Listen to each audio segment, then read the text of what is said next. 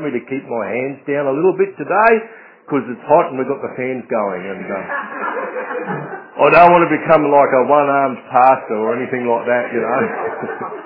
And I don't want you to have to clean up the mess if my arm gets cut off or anything like that.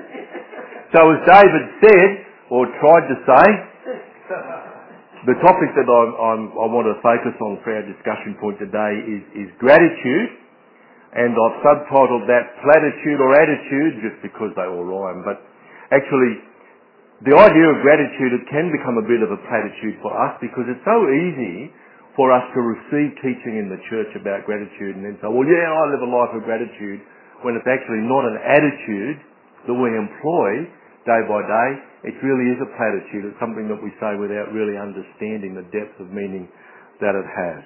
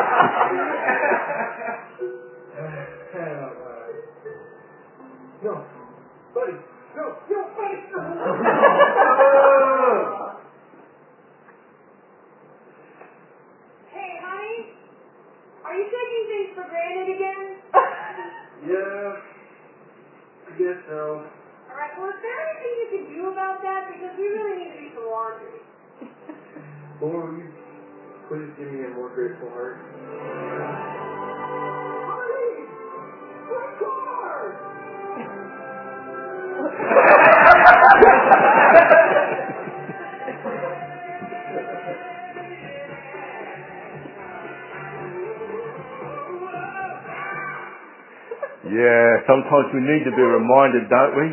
That, by the way, comes from the skit guys. I love the skit guys, and we buy a number of their skits so that we can use them in church. And while ever I'm up here, you'll probably get to hear from the skit guys fairly regularly because they've got a fabulous ministry. They really have, and I love what they do. But there's a great message in there, isn't it? Yeah. That sometimes we can become so used to everything that we have that all of a sudden we lose the attitude of gratitude and we start taking things for granted. So I want to talk a little bit about Israel today because, you know, they had a lot of great miracles in their experience as a people. And remember, it kind of started after 400 years in slavery, didn't it? And Moses led them out of Egypt. And I love this little cartoon.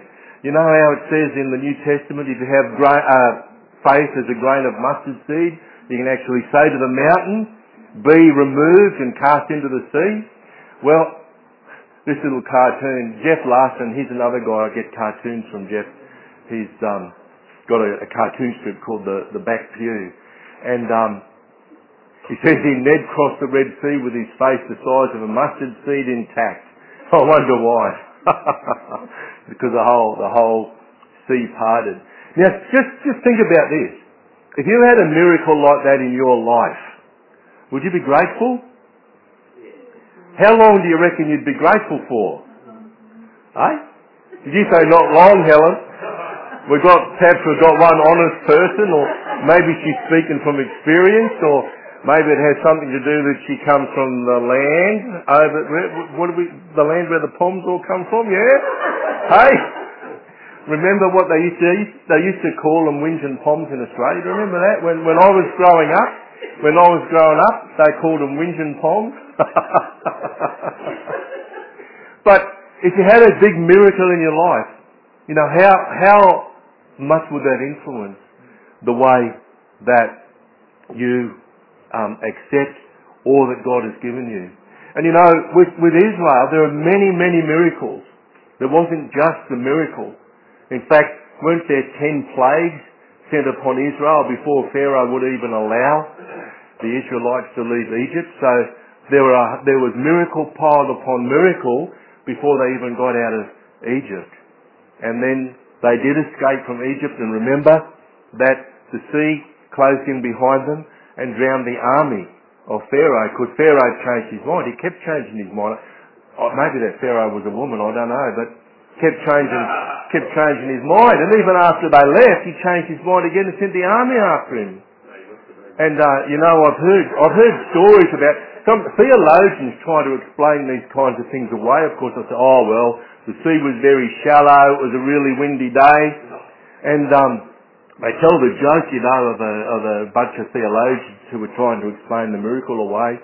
And they came to agreement that it was actually just a swamp. It was very shallow water, and they could actually walk right through it. And there's this little old lady at the back of the church who stands up and she says, "Praise the Lord! He drowned the whole Egyptian army in 2.5 inches of water!"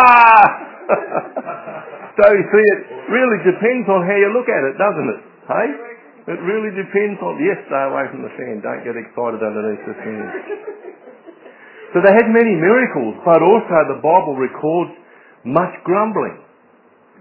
In fact, there are 14 specific instances recorded in the Bible of grumbling on the part of the Israelites.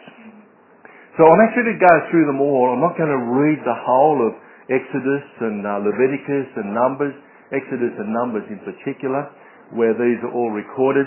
If you wish, you can go and read it. In fact, I recommend that you do, because you'll learn a lot from their experience, right? Yeah. And maybe if we can learn from their experience, we don't have to repeat the same kinds of things ourselves.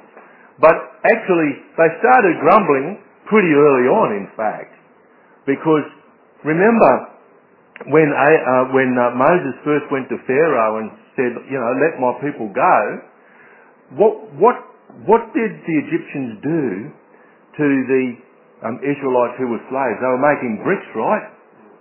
What happened? He made it harder for them to make bricks, didn't he? Didn't he say you had no straw for your bricks? Now, back in those days, they made bricks out of mud, and the straw was used to hold the mud together, and then it would dry and form into a hard brick. So it actually made it more difficult for them to make bricks. So they were starting to grumble even before they got out of Egypt, and they blamed Moses for all this. Moses, you're getting us into strife with Pharaoh because of all this talk about the promised land. So they didn't have a vision even for the future that God had mapped out for them. And they all got cranky against Moses. Not too long after they got through the miracle of the parting of the waters, they started grumbling to Moses about being in the wilderness. And you know, instead of them having in their minds this idea that Moses was leading them out of Egypt and into the promised land, what did they say? They said, Moses, you've brought us here in the wilderness just to let us die. That's very significant, because what happened to them? They did die in the wilderness. There wasn't a single adult among them who actually set foot in the promised land. They all died, and they never got into the promised land. Was that God's fault? No. They prophesied, didn't they? They prophesied over their own future when they started grumbling to Moses, saying, you have brought us out here into the wilderness to die. When he hadn't done that at all. God had given them Moses as their leader to bring them into the promised land. Then the next recorded grumbling is in Exodus as well. It's about bitter water. They didn't like the taste of the water. My goodness me. Their frame of reference wasn't, praise God, we're not going to die of thirst. Instead, their point of reference was, we don't like the taste of this water. Then they whinge about being hungry. Just like little children. Wah, wah, wah, I'm hungry. Now, God is very gracious to them, and He sends them manna. Pretty good, eh? The manna fell down from heaven, and all they had to do was pick it up off the ground, and they had to pick up a little bit extra, so that they didn't have to work on the Sabbath. So they picked a little bit up extra on Fridays. They weren't called Fridays back then, of course, so that they didn't have to work on the Sabbath. Then they whinge about being thirsty.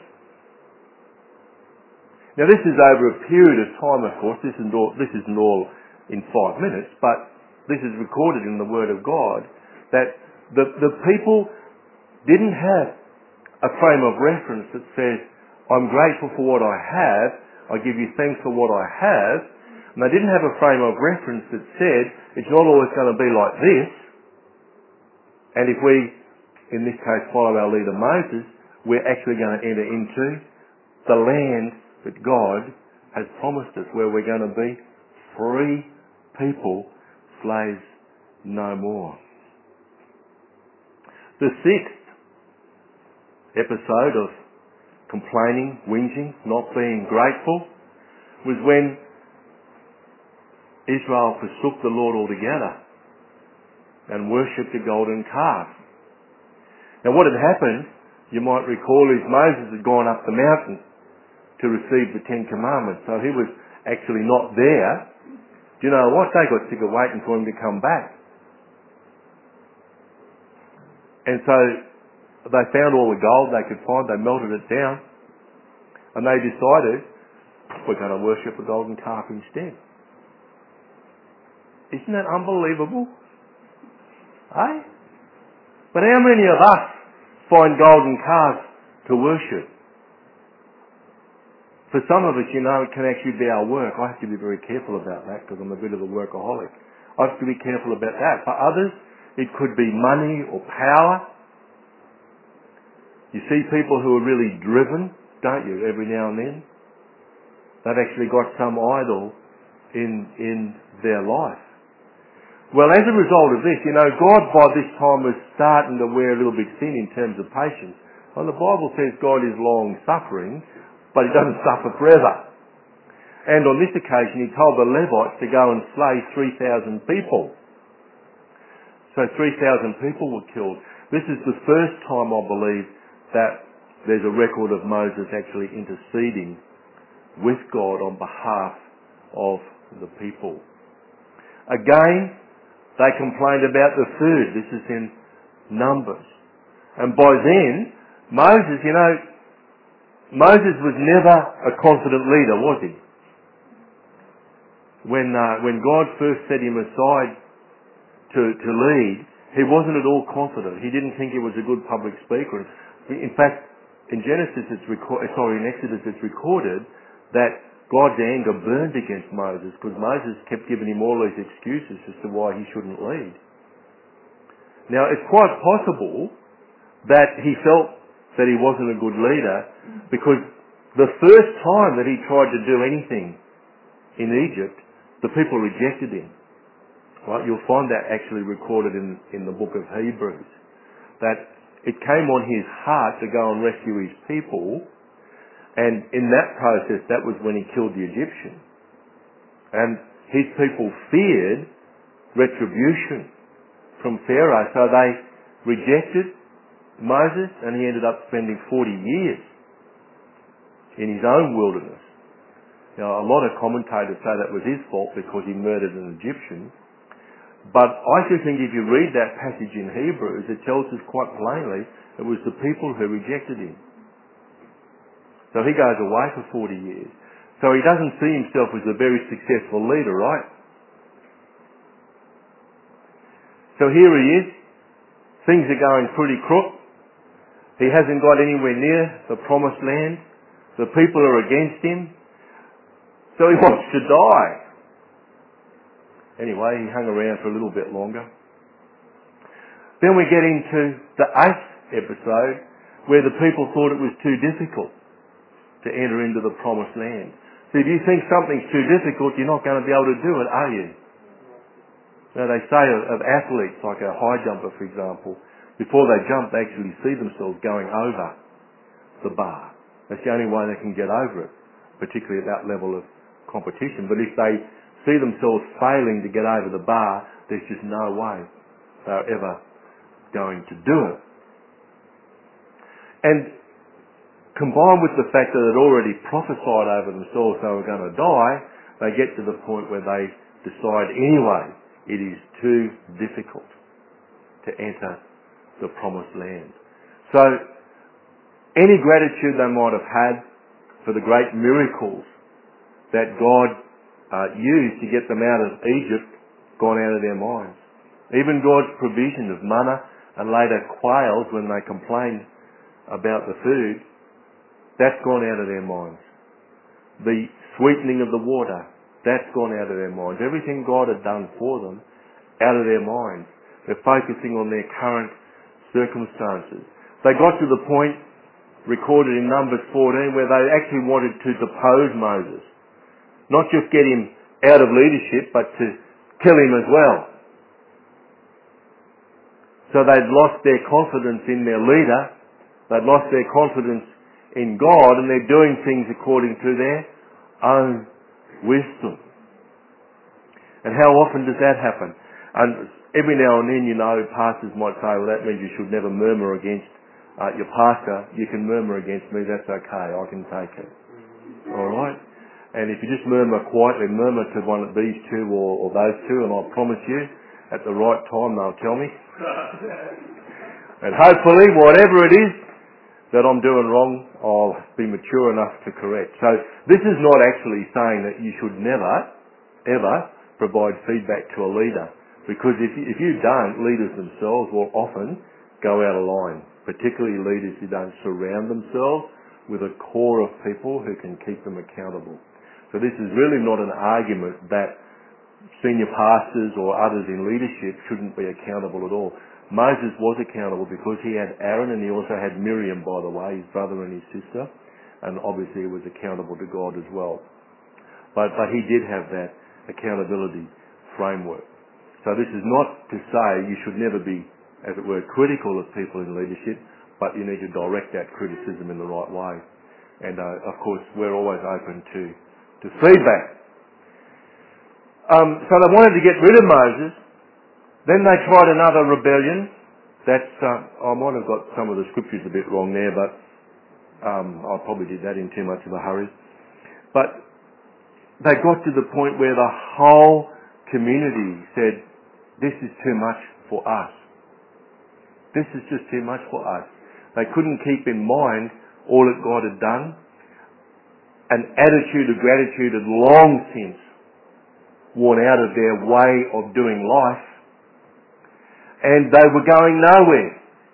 As a tribe, Israel was going nowhere. 3 more. They ended up accusing Moses of killing God's people.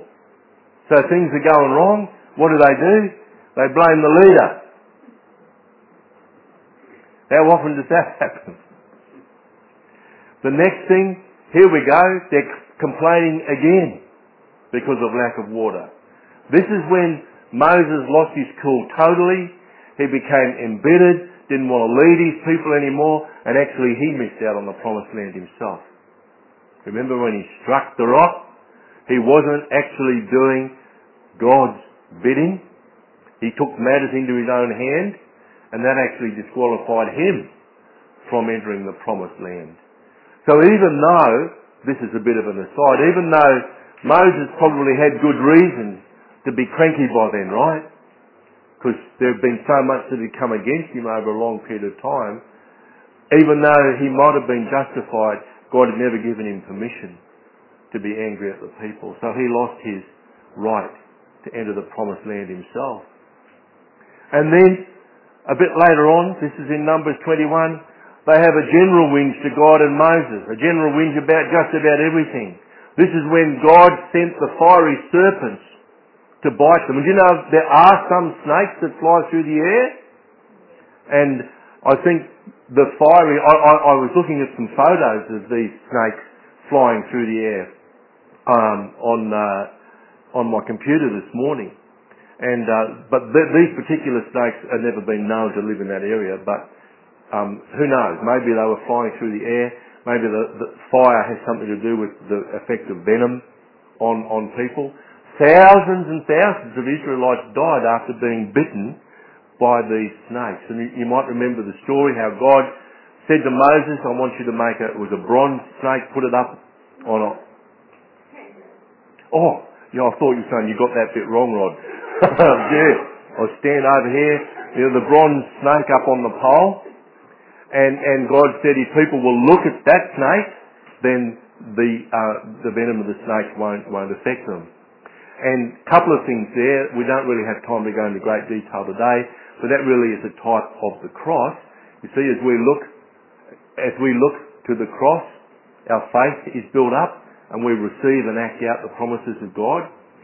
The people of Israel, when they looked at the serpent on the stick, they were no longer affected by the snake. So they looked toward that.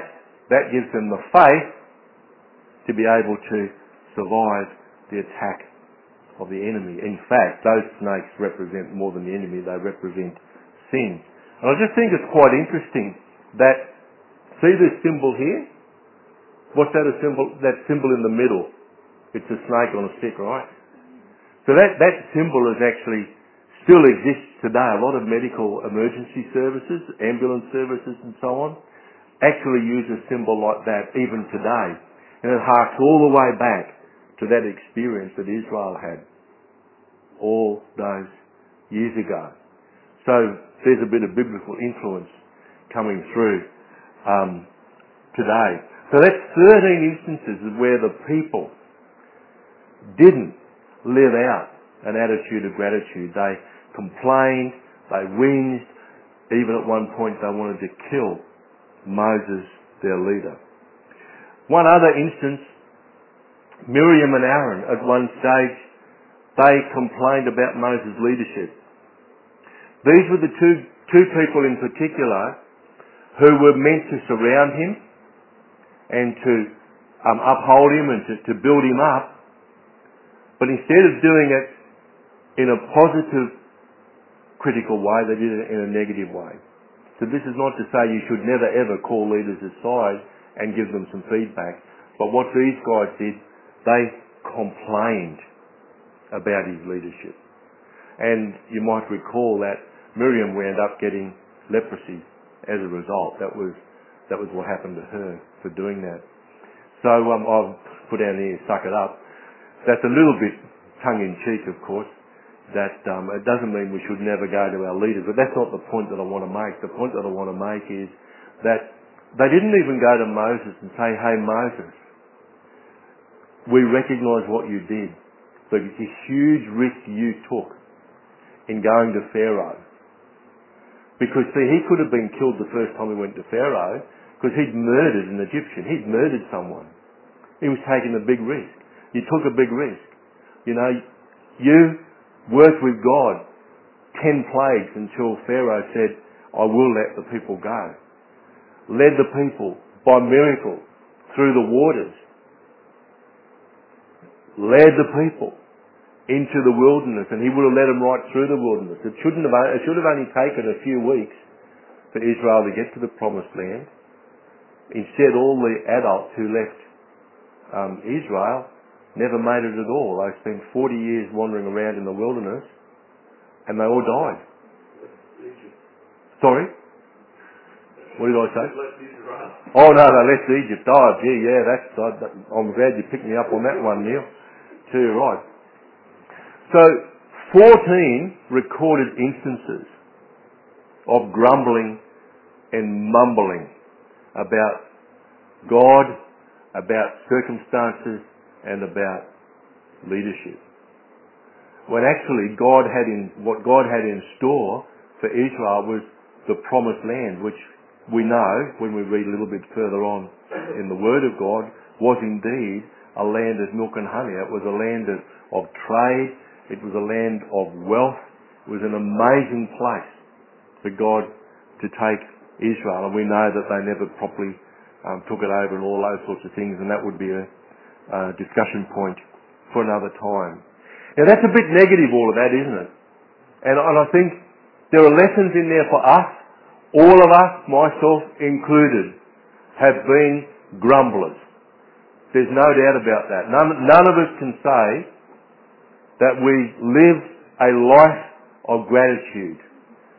All of us have found things to complain about, sometimes perhaps justified, but most of the time probably not, when you put it aside all that God has done for you. So I don't like leaving people at a point like this, alright? Because if we leave it here, we can go away thinking, oh, you know what, I'm really not that good a person. I whinge a bit, I'm not always grateful. I want to give you an antidote. And there's always an antidote in the Bible. You know, whenever we find something in the Bible that might point to our weaknesses or negative things, we can always find an antidote.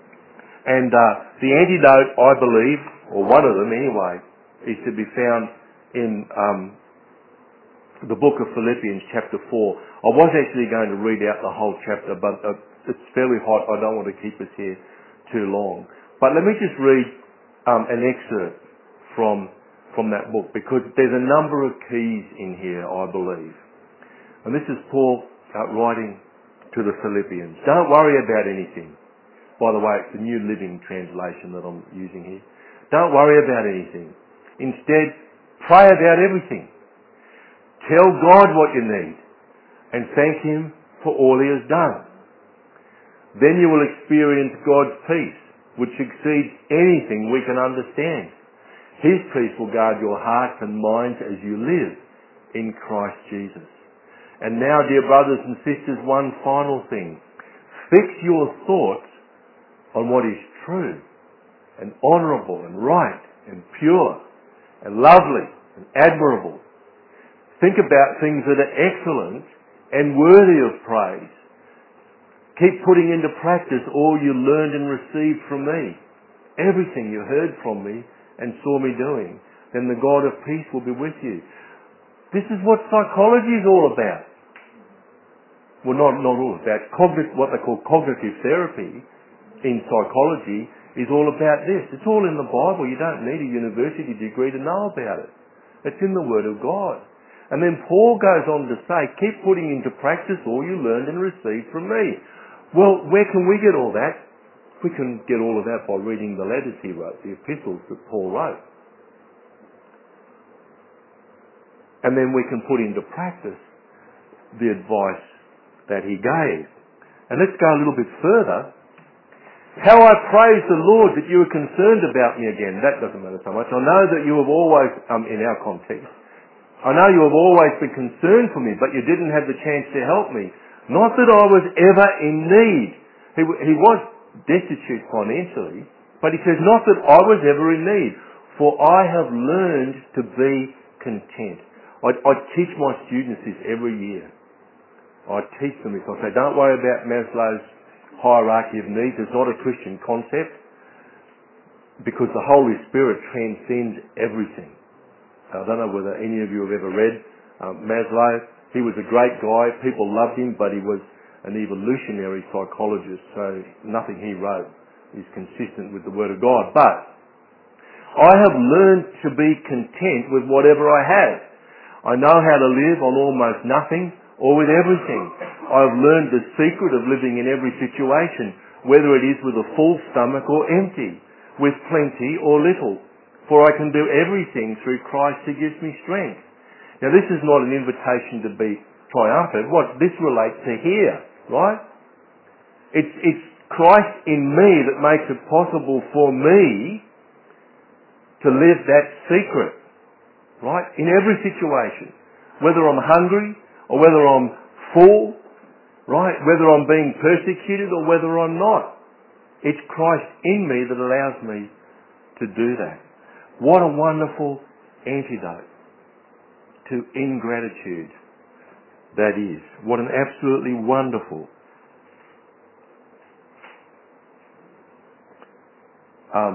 antidote to ingratitude that is. Here's another. This is another little cartoon. But remember, Psalm 100, and Ainsley reminds us of this one sometimes, and it's very appropriate when we're entering into a time of praise and worship. Enter his gates with thanksgiving, and his courts with praise. Give thanks to him, and praise his name. You want to be in the presence of God? Be thankful, and praise him. You want to be connected with God? Be thankful and praise him. Take your needs to him, don't grumble. Take your needs to him, don't grumble. Enter his gates with thanksgiving. Enter his courts with praise.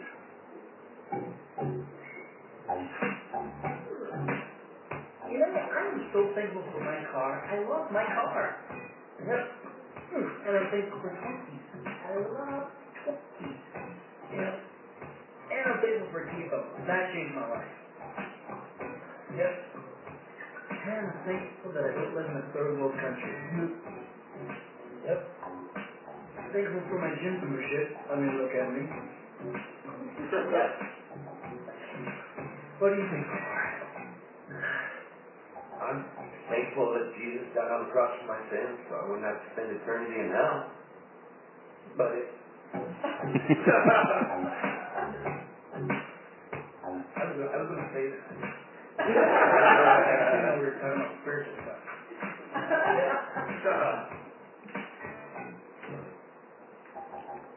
Right, a little exercise. We won't spend too much time doing it here now, but I think it's actually worth maybe taking a little bit of time, sometime today. Think about what you're grateful for. What are you grateful for? Start even writing down a list to remind yourself that there are some things that you're very grateful for. I'm grateful for my salvation because I might have been dead. I was very depressed when the Lord saved me, and I had thought about suicide. I don't know whether I would have done that, but I know for sure and certain that I would have walked out on my family and I wouldn't be standing here today surrounded by my family and you people. I am grateful for that. Every time I get out of bed and walk, I thank God that I'm alive. I cannot help that because it might have been otherwise. And I thank God that I've had the incredible joy of being in family. And now the joy of just being here with you this morning. I'm so grateful to God for that. Another thing that I practice sometimes is thanking God for stuff that doesn't happen. And this often happens to me when I'm going to work and I don't have an accident. You know, when you're surrounded by idiot drivers and you have a near miss. Well, instead of cursing the driver, I say, praise God that I didn't have a prank because I'm too busy to have a prank. Or the hassle that will bring. So every now and then, as well as thinking on the stuff that you're grateful for, just think about too, you know, in the little video, I'm grateful that I wasn't born in a third world country. I've been to third world countries. I'm pretty grateful that I wasn't born in a third world country myself. So, and that's not an excuse for us to feel superior or anything like that, but sometimes, you know, when we're feeling a little bit down, it's not a bad idea to think, well, you know what?